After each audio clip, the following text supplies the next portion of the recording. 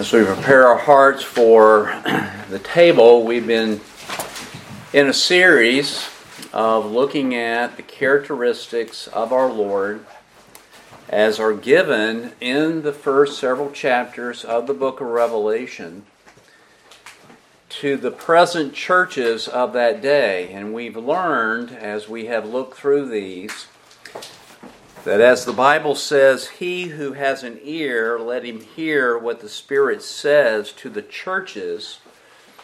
It means that we are to give our ear exactly to all of these churches and to evaluate ourselves.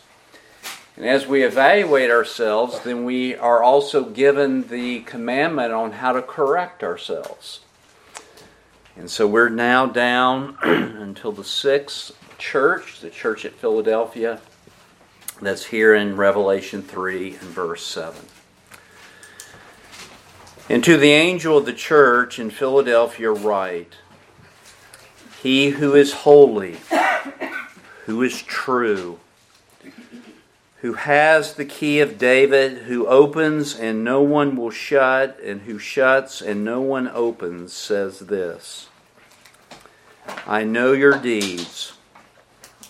Behold, I have put before you an open door which no one can shut, because you have a little power, and have kept my word and have not denied my name.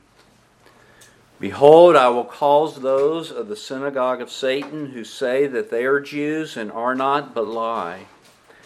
I will make them come and bow down at your feet and make them to know that I have loved you. Because you have kept the word of my perseverance, I also will keep you from the hour of testing, that hour which is about to come upon the whole world, to test those who dwell on the earth. I am coming quickly. Hold fast to what you have, so that no one will take your crown. He who overcomes, I will make him a pillar in the temple of my God, and he will not go out from it any more. And I will write on him the name of my God, and the name of the city of my God, the New Jerusalem, which comes down out of heaven from my God, and my new name.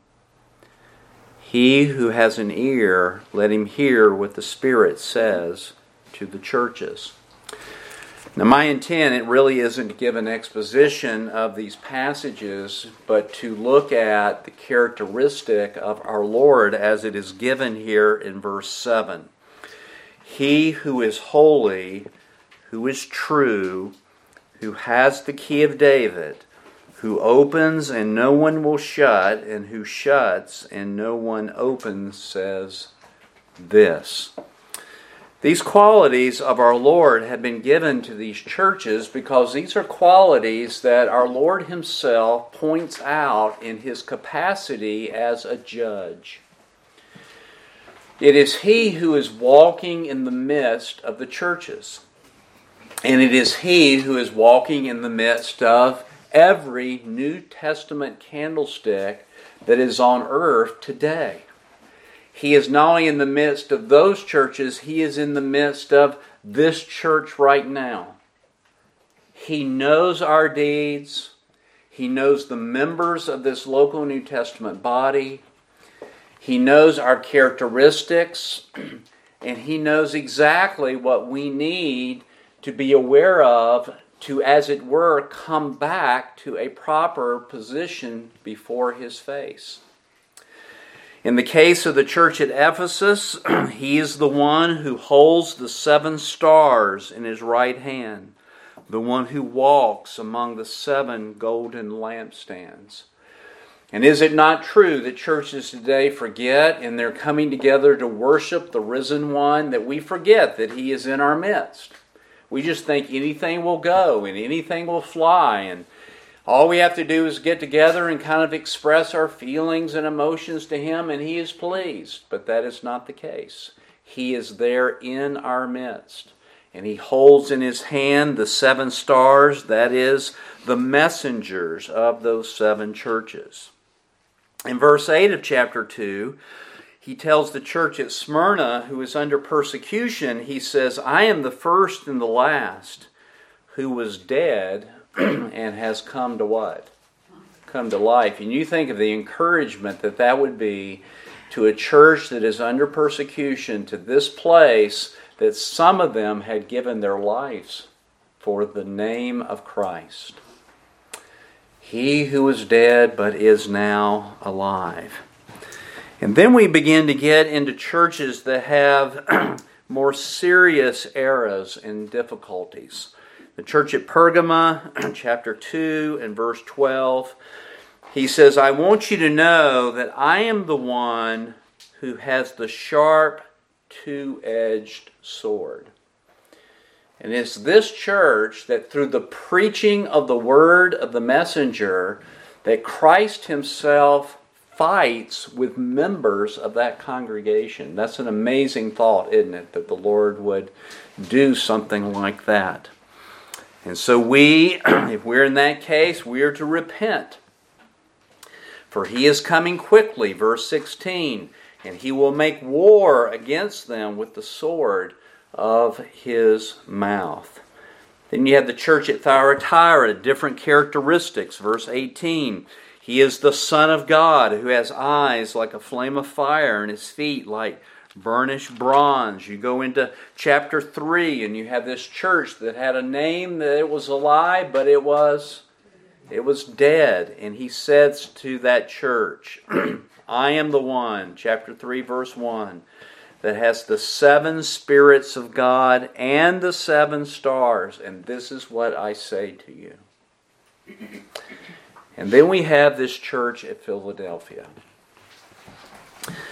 The word Philadelphia is mentioned, the Greek term is mentioned several times in our New Testament, and it is usually translated something along these lines, brotherly love. But in this passage in Revelation chapter 3 and verse 7, it is not used in that capacity. It's actually used as a proper name. And so it's transliterated Philadelphia. And of course we have a city here in America that's called what? Philadelphia. And if you look it up, it will say it's the city of brotherly love. This is where they are getting that from. But there is something unique about this church that is different from the other 6. And what is unique about this church is the description that our Lord gives to them. It is a description that is not mentioned in Revelation chapter 1. With the other 6 churches, the characteristics that are given to those other 6 churches are all redundant. They are all having been mentioned in Revelation chapter 1. We read that chapter for our scripture reading. But in this case, this description is not mentioned in that. And perhaps why so? Well, we're not sure about why, but if we would offer a conjecture, we would say this, that the other thing that is unique about this church is that there is nothing negative given to this church. In Revelation chapter 1, the description of our Lord, He is there as a judge. He's judging what's going on, and these churches had issues and problems. This church, of course, wasn't sinless. But when our Lord looks at this church, His judgment is, well, they don't need the characteristics that I am standing to John in Revelation chapter 1 as a judge. They actually need to be strengthened and encouraged. And you'll notice that he talks in verse 8 that the church is weak. It says, you have little power. The word there could refer to you are insignificant in the light of the culture, or you are insignificant as far as influence and prominence in the place of the world. They were weak. It could also refer to their numbers, that they were not a large congregation, that they were smaller. But in any case, they had little strength, and they needed encouragement because of that. Not only did they have little strength, but they had done something that showed they really were strong. It says in verse 10, they had kept the word of my perseverance. What was going on here in this congregation? Well, they were being attacked. And they were being attacked, verse 9, by those of the synagogue of who? Of Satan. What was the characteristic of this synagogue of Satan? Now, folks, I don't think that there was a synagogue and up above it had the word Satan. These were a synagogue. It was what ethnicity? It was Jews. And they were being persecuted by those religious people. And if you look at verse 9, he gives the characteristics here. They say they are Jews, but they are not. Now, they were Jewish by ethnicity, but they were not Jewish by rebirth. They were not part of the people of God. But they thought they were what? Part of the people of God. And they were persecuting those who were holding fast to Jesus Christ as Lord and Savior. They were being attacked by these people. And perhaps they had other persecution that was going on, but this is exactly what our Lord mentions here. And the result of all that was something very astonishing. Look at verse 8 at the end of that verse. They kept the word of Christ, and they did not deny his what? His name, his person, who he is. Who is he? He is holy. Do you agree with that? He is true. You agree with that? And here's something new to our understanding. He has the key of David. And with that key, he opens a door. And if he opens the door, nothing can shut it. And if he closes the door, nothing can what? Nothing can open it. So you think about this congregation, and you think about them holding fast to who he is, and a group of people who are publicly, perhaps even physically assaulting this church and saying, look, you're claiming to be the Messiah's people, but you're not the Messiah's people. We are the Messiah's people. We are the ethnic Jews. We're the ones that have that Mosaic covenant. And folks, if we were going to make application of that 2,000 years later, I think we could safely say this, that there are those, even within Christianity, who claim to be Christian. But they are what? They are not, and they attack genuine believers, genuine churches. Does that happen today? Well, it does happen today. And if you're here and you've been a believer for any length of time, you probably know what it means to be attacked by friends that all of a sudden, now that you're born again, you find out that they too go to church. You never heard anything about it before, but now you know they go to church and they're religious people. Or they say to you, well, I'm spiritual. That's kind of the buzzword today. Oh, do you know Christ? Well, I'm just a spiritual person. Or there's denominations that attack Bible-believing churches. There's blogs, articles, preaching that goes against the biblical aspects of a New Testament church. These things continue to go on today. And folks, it is wearisome and it can get overbearing, especially when their voices really begin to come to the forefront, and that's about all the voices that you ever hear, and you begin to wonder, am I really believing the right thing? Am I really holding to the truth? Is this really real? Is this what it's going to be for me to be delivered from my sin, to stand before Him whole because of His work? And Jesus' answer to that is, I'm holy, and I'm the true one. And I have the key to open that door. And I've opened that door to you. And nothing can shut that door if I have opened it. Folks, wouldn't that encourage you? Wouldn't that encourage you to know, as he says here, that he's going to try the whole world? Look at verse 9. He's going to make those who say that they are Jews and are not, they're lying. I'm going to make them come and bow down at your feet and know that I have loved you. He's going to vindicate his people. And folks, we know that one day every knee will bow, don't we know that?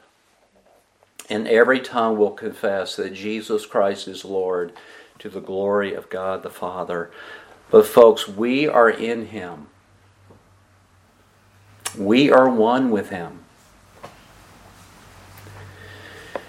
For the peoples and the nations to bow down to Him means that they will bow down to His worshipers. And in that day, they're going to know something. They're not going to know how much you loved Him. They're going to know how much He has loved you. Isn't that different? Oh, I just want people to know how much I love the Lord. No, what you want people to know is how much He loves you. They will see that. And folks, these people are promised rewards. You'll see that in verse 12. Verse 11 speaks of a crown. Verse 12 talks about being made a pillar in the temple of my God. It mentions that we will not go out from it anymore. He talks about writing on him the name of my God, the name of the city of my God, the New Jerusalem, which is now mentioned here in verse 12, having been mentioned in the book of Hebrews, but also at the end of this book, that New Jerusalem comes down out of heaven. And his new name, note this, and my new name is going to be written on him.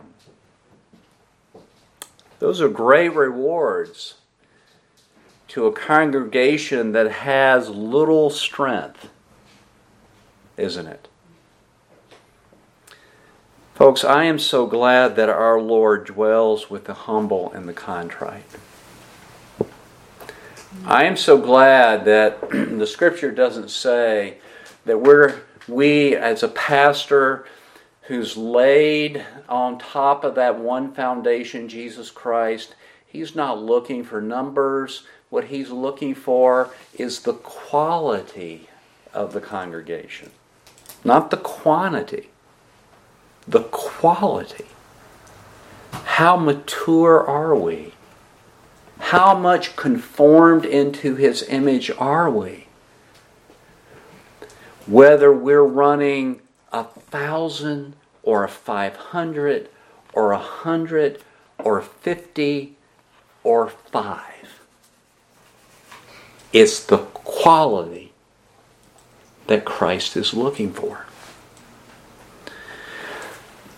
And folks, when you are in this type of position where it feels like all the world is against you, and all the so-called denominations and religions of the world have all kind of yoked up together, and you're very, very small, and you're being persecuted, and the culture is against you, we need to remember 3 things.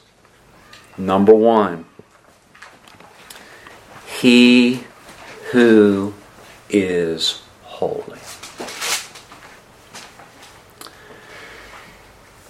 There are many definitions that have been given for the word holy.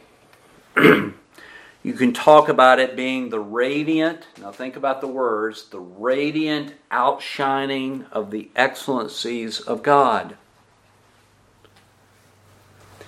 Holiness does not merely denote sinlessness.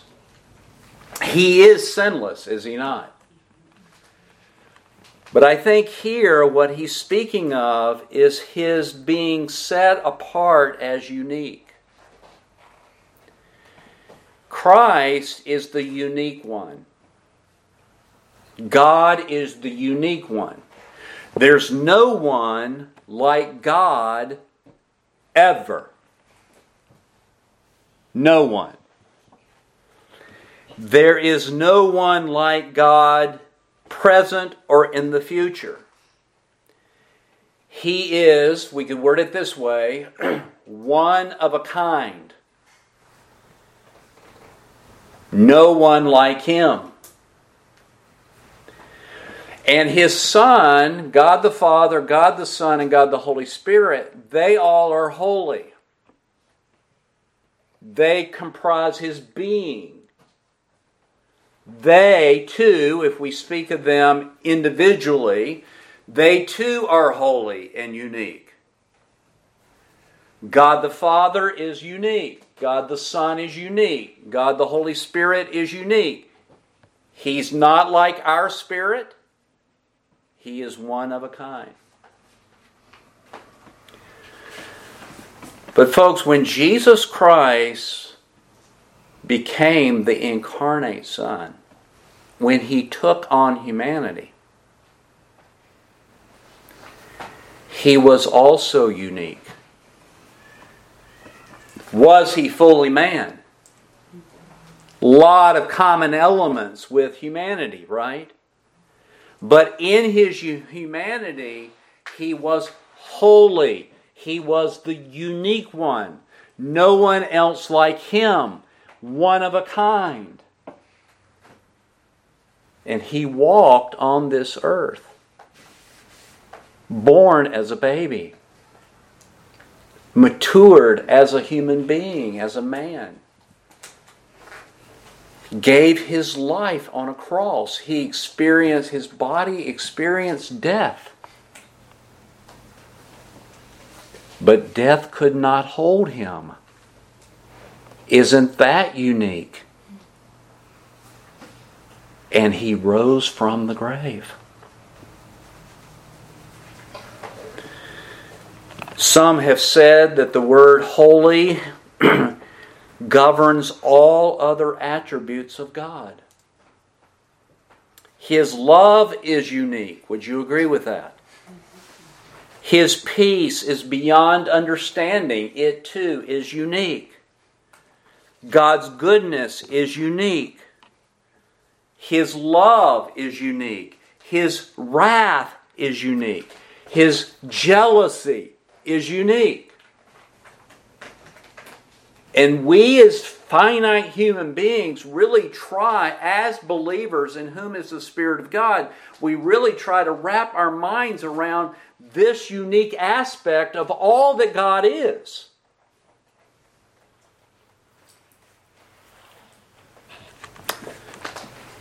Moses would write concerning him,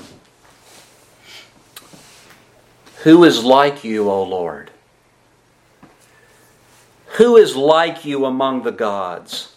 Who is like you, glorious in holiness, fearful in praises, doing wonders?"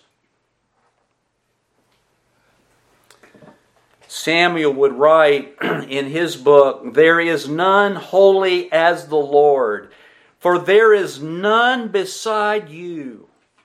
Neither is there any rock like our God." Now think about that. You think about God's stability. His to quote the King James, no shadow of turning. Unique, isn't it? There's no rock like our God. And even the angelic beings in the prophet Isaiah, when he saw that beatific vision of Christ, one angel crying to another, "Holy, holy, holy is the Lord of hosts. The whole earth is full of His glory." They're recognizing the one-of-a-kindness of God. And they are in awe about that uniqueness. Even in the book of Revelation, chapter 15 and verse 4, the beings say, "Who shall not fear Thee, O Lord, and glorify Your name? For You only are holy. And all the nations will come and worship before You, because Your judgments have been made manifest." Even His judgments are unique, are they not? His knowledge is unique. And what Jesus is saying to this church that has very, very little strength, they're very much a weak church, Jesus is saying to them, look, you have held on to my uniqueness of who I am. In light of a culture and in light of different religions and even the Jewish religion that has denied who I am. But you have held on to that. Continue to hold on. I am the one who is holy. I am God in human flesh. What an encouragement that would be to receive an inspired epistle from Jesus Christ Himself saying, you're holding on to the right thing. Hold on to it. Secondly, he mentions He who is holy, who is true. You ever heard this phrase, they're the real thing? Jesus is the real thing. He is the genuine one. He's not just saying, look, I am truth, although that is true. He is saying, I am what? I am true. I am the genuine one. This church was under the constant threat of denying that Christ Jesus is the Lord and the genuine Messiah from this synagogue of Satan. Even John would write, listen to his words, and we know that the Son of God is come and has given us an understanding that we might know Him who is true. Did you hear that? He's given us this understanding so that we can know Him that is true. And we are in Him. That is true. Even in His Son, Jesus Christ. This is the true God and eternal life. That's an amazing truth, isn't it? That here, that church that John is writing to, a church that had been rent asunder by false brethren who had departed from that congregation, having once held on to His name, but now they are denying that Jesus Christ is the Son of God, and the confusion that is going on there in that congregation.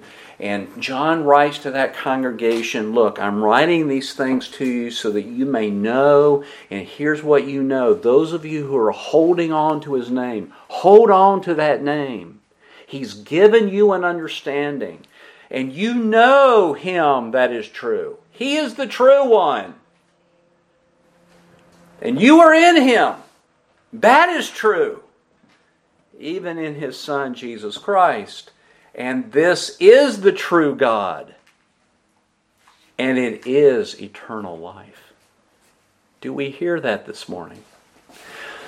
Folks, when we get shaken, it's those types of truth that kind of put our feet back on that rock. The only true rock. Jesus Christ Himself.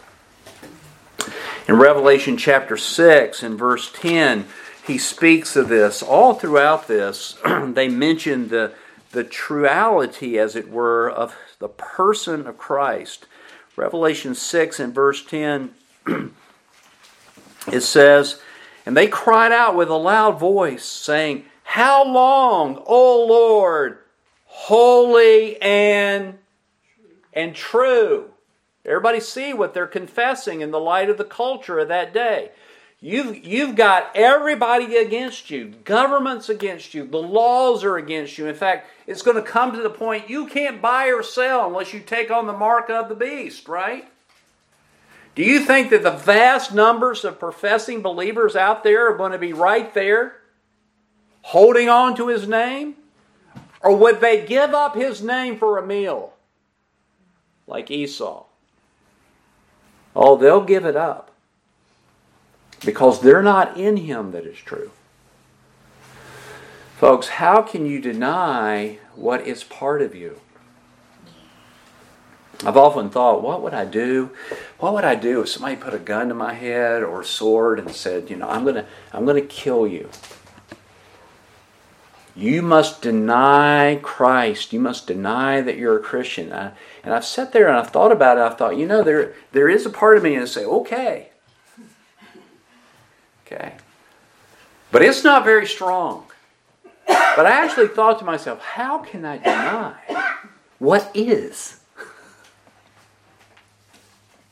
He is, isn't He? And I'm in Him, and He's in me. How can I deny who I am? I'm a Christian. I think I would just look and say, make it quick. How can you deny He who is holy and He who is true? And folks, you and I, this week and the weeks ahead, you're going to be tempted in little small ways to deny that He is true. You're going to be tempted to be silent. You're going to be tempted in the light of a culture that says, you know what, if you're not going to go along with the culture, you're going to lose your job. I'm telling you from the Scripture and from the mouth of Christ Himself, He is holy and He is true. Hold fast to that. In Revelation chapter 15, not only is He true in His person, He is true in His judgments, and He is true in His words, and He is true in His ways. Folks, if He is true, then everything He does is what? Is true. That's His being. That's His essence. And in Revelation chapter 15 and verse 3, they sang the song of Moses, the bondservant of God, and the song of the Lamb, saying, Great and marvelous are your works, O Lord God, the Almighty. Righteous and true are your ways, King of the nations. Everybody see that? Folks, we can't understand all the ways of God, can we? He's infinite. We're finite. He knows all. We know very little. But folks, this is what we can know. He's true. And He doesn't have to explain everything to us. Why? Because we know Him who is true. Do you hear that? Children don't have to understand everything that their parents do because they know their parents. Right? There's a comfort in that. Now, thanks be to God, He does explain some things to us, right? Marvelous things, things that we talk about, things that we can take a phrase and make an hour sermon out of. He shares with us. But folks, all we have to know is who He is. And we can rest in that. Sometimes people will say, well, one day you'll know. Well, one day you still may not know. Would that be okay?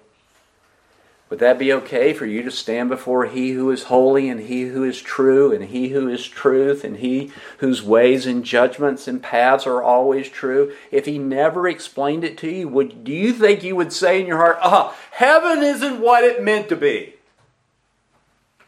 No, you would rejoice because you know Him who is true. And He is true. In Revelation 16 and verse 7, I heard the altar saying, yes, O Lord God, the Almighty, true and righteous are your judgments.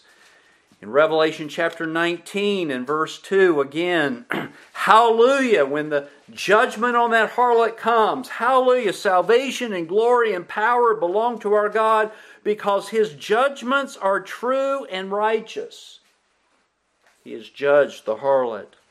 In verse 9 of that same chapter, He said to me, write, blessed are those who are invited to the marriage supper of the Lamb. And He said to me, these are the true words of God.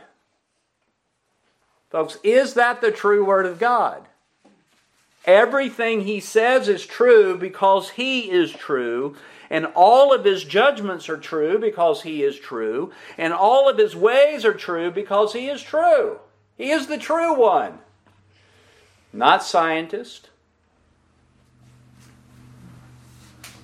Not your neighbor. Not the sports star. Not the celebrity. Certainly not Hollywood. And not even you. Fellows, can we deceive ourselves? But He's true.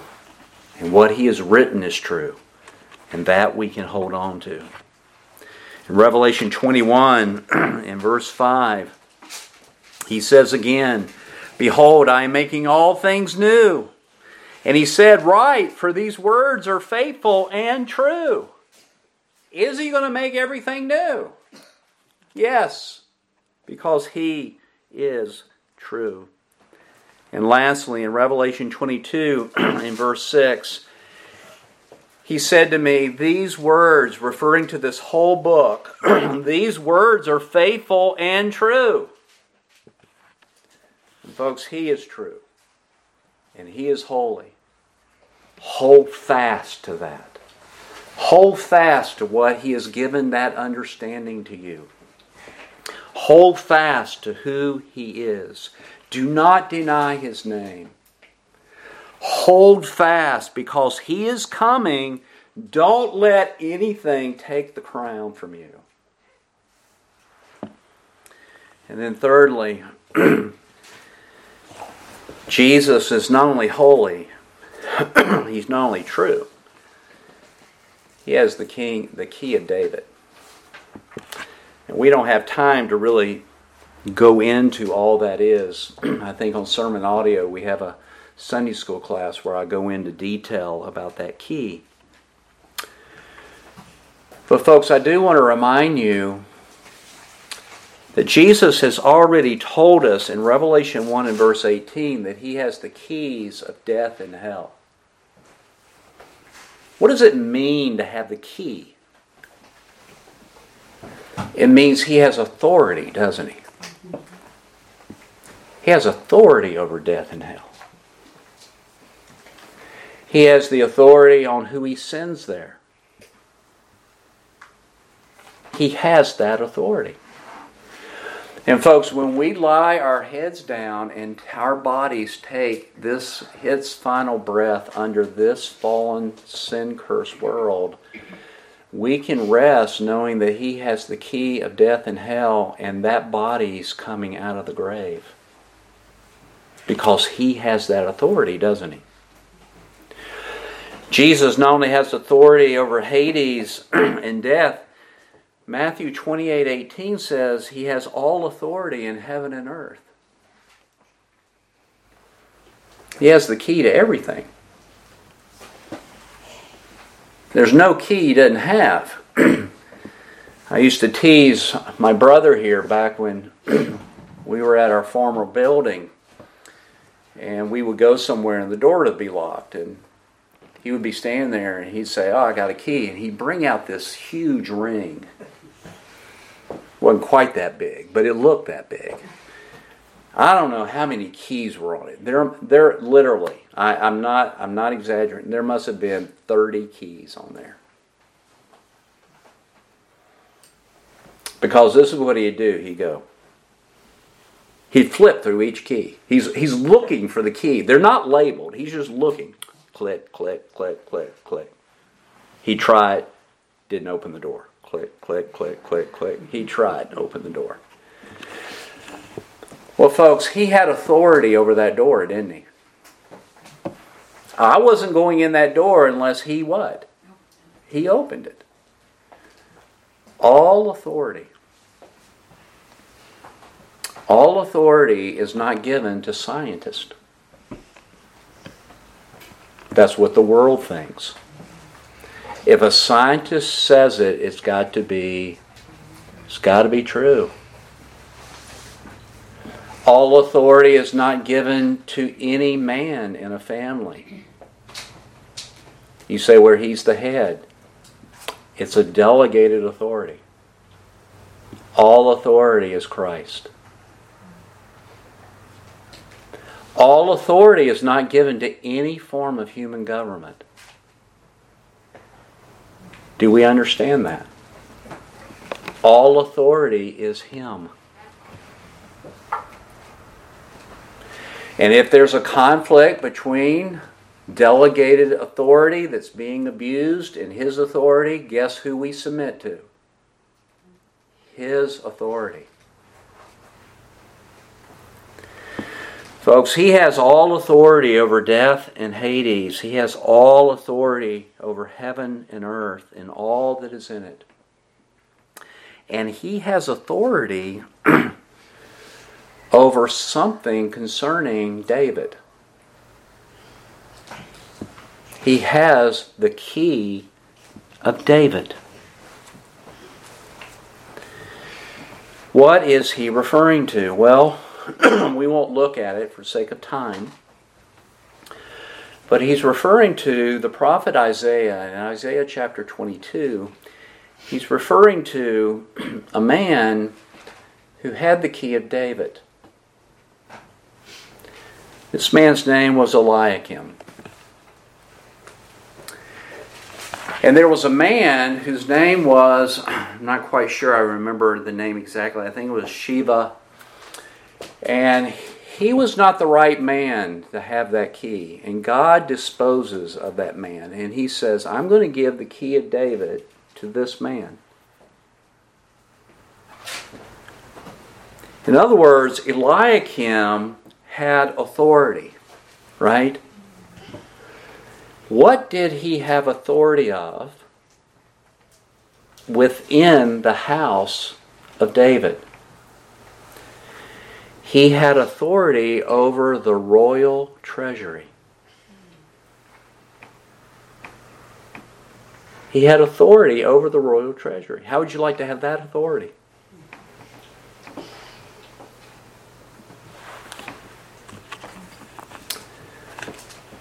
And folks, our Lord not only has all authority in heaven and earth, and He has authority over death and Hades. He has authority over the royal treasury.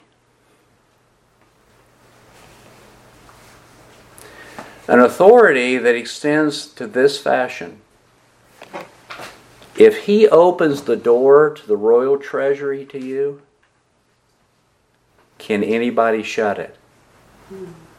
No. If He shuts the door to the royal treasury, can anybody open it?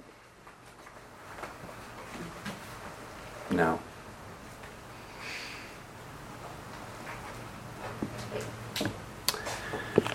Folks, not only is Christ the unique one,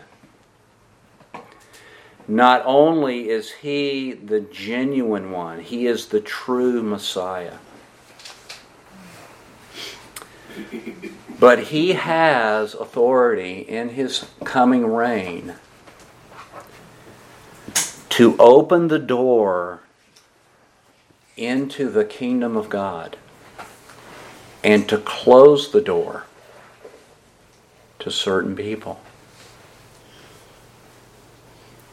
The synagogue of Satan was claiming to be the children of the kingdom, right? But they were not. But this weak church, they were the genuine children of the kingdom.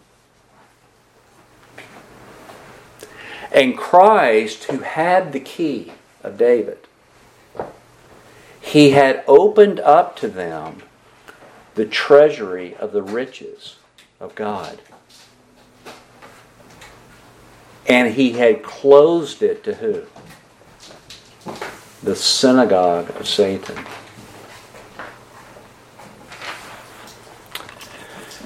Folks, have you never read the word riches in your Bible? Have you never read this passage that in Christ are hid all the treasures of wisdom and knowledge? You ever read that? The word wealth there is not used casually or haphazardly or I think I chose the wrong word. In Christ are hid all the treasures of wisdom and knowledge. In Christ is all the wealth of the kingdom. He is the way. He is the truth. He is the what? The life. All the wealth and treasures of eternal life are in Him. And that treasure of the light, of the knowledge, of the glory of God, that's the wealth. That wealth is in us, in earthen vessels. He's given us an understanding. Have you not read, I am the door. If any man enter in, he will find life, an abundant life. Peter would write in 2 Peter of an abundant entrance into the kingdom, the everlasting kingdom of our Lord and Savior Jesus Christ. Folks, when we're talking about the wealth of that regal, of that kingdom, the treasure is Him. And the door is Him, isn't it? And the key and the authority to open up that treasure, to open up the door to Him, is possessed by Christ. The entryway into the treasury of the wealth of the knowledge of God through the pages of His words, that entrance is held by Him.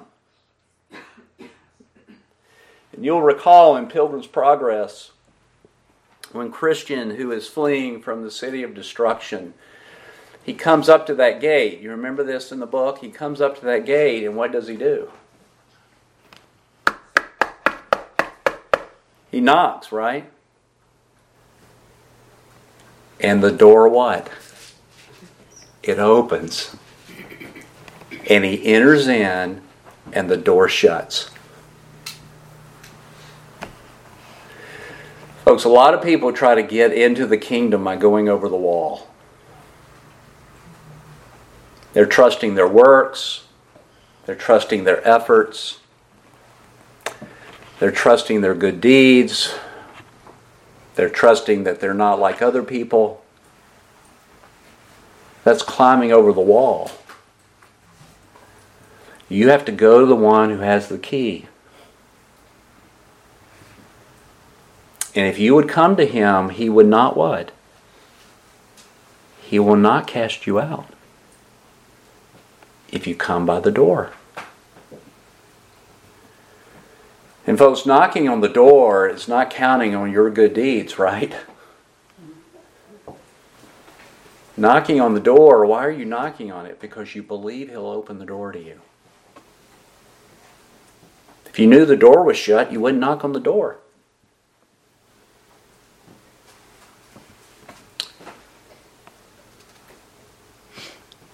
Folks, Christ has opened the door to His churches. No matter how strong they are, no matter how mature they may be, no matter how much persecution and what the world says about them, they don't have access to the wealth. Who has access to the wealth? His people.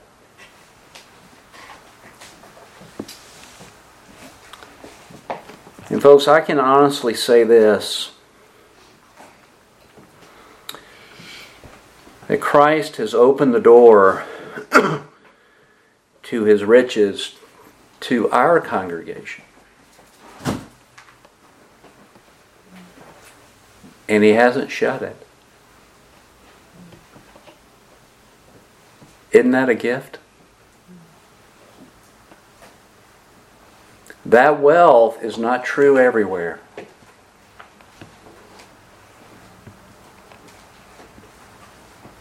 But He's opened that door to us. You say, well, you're just weak. You're just very small.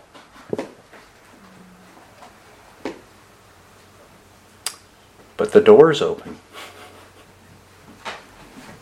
The door is open.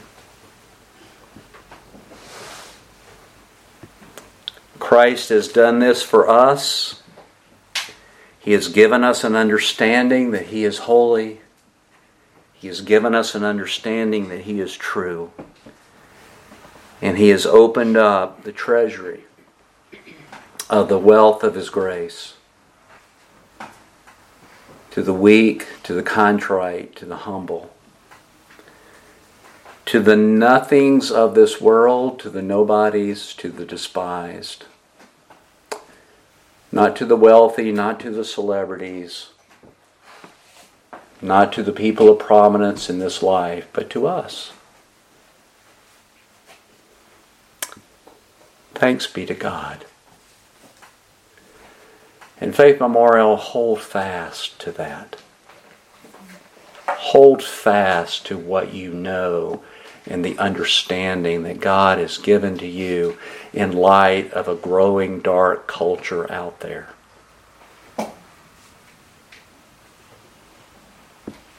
Unto His people,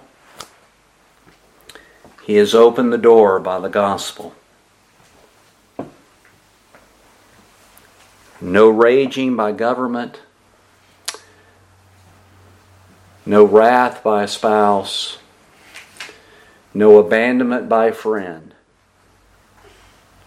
can shut what He has opened to His people. And folks, as a pastor, I just want to say this. Would you not, the door is open, would you not avail yourself of that wealth? Would you not open your Bible and engraft that wealth into your soul? Because He's coming quickly. May God give us that grace. Let's pray together.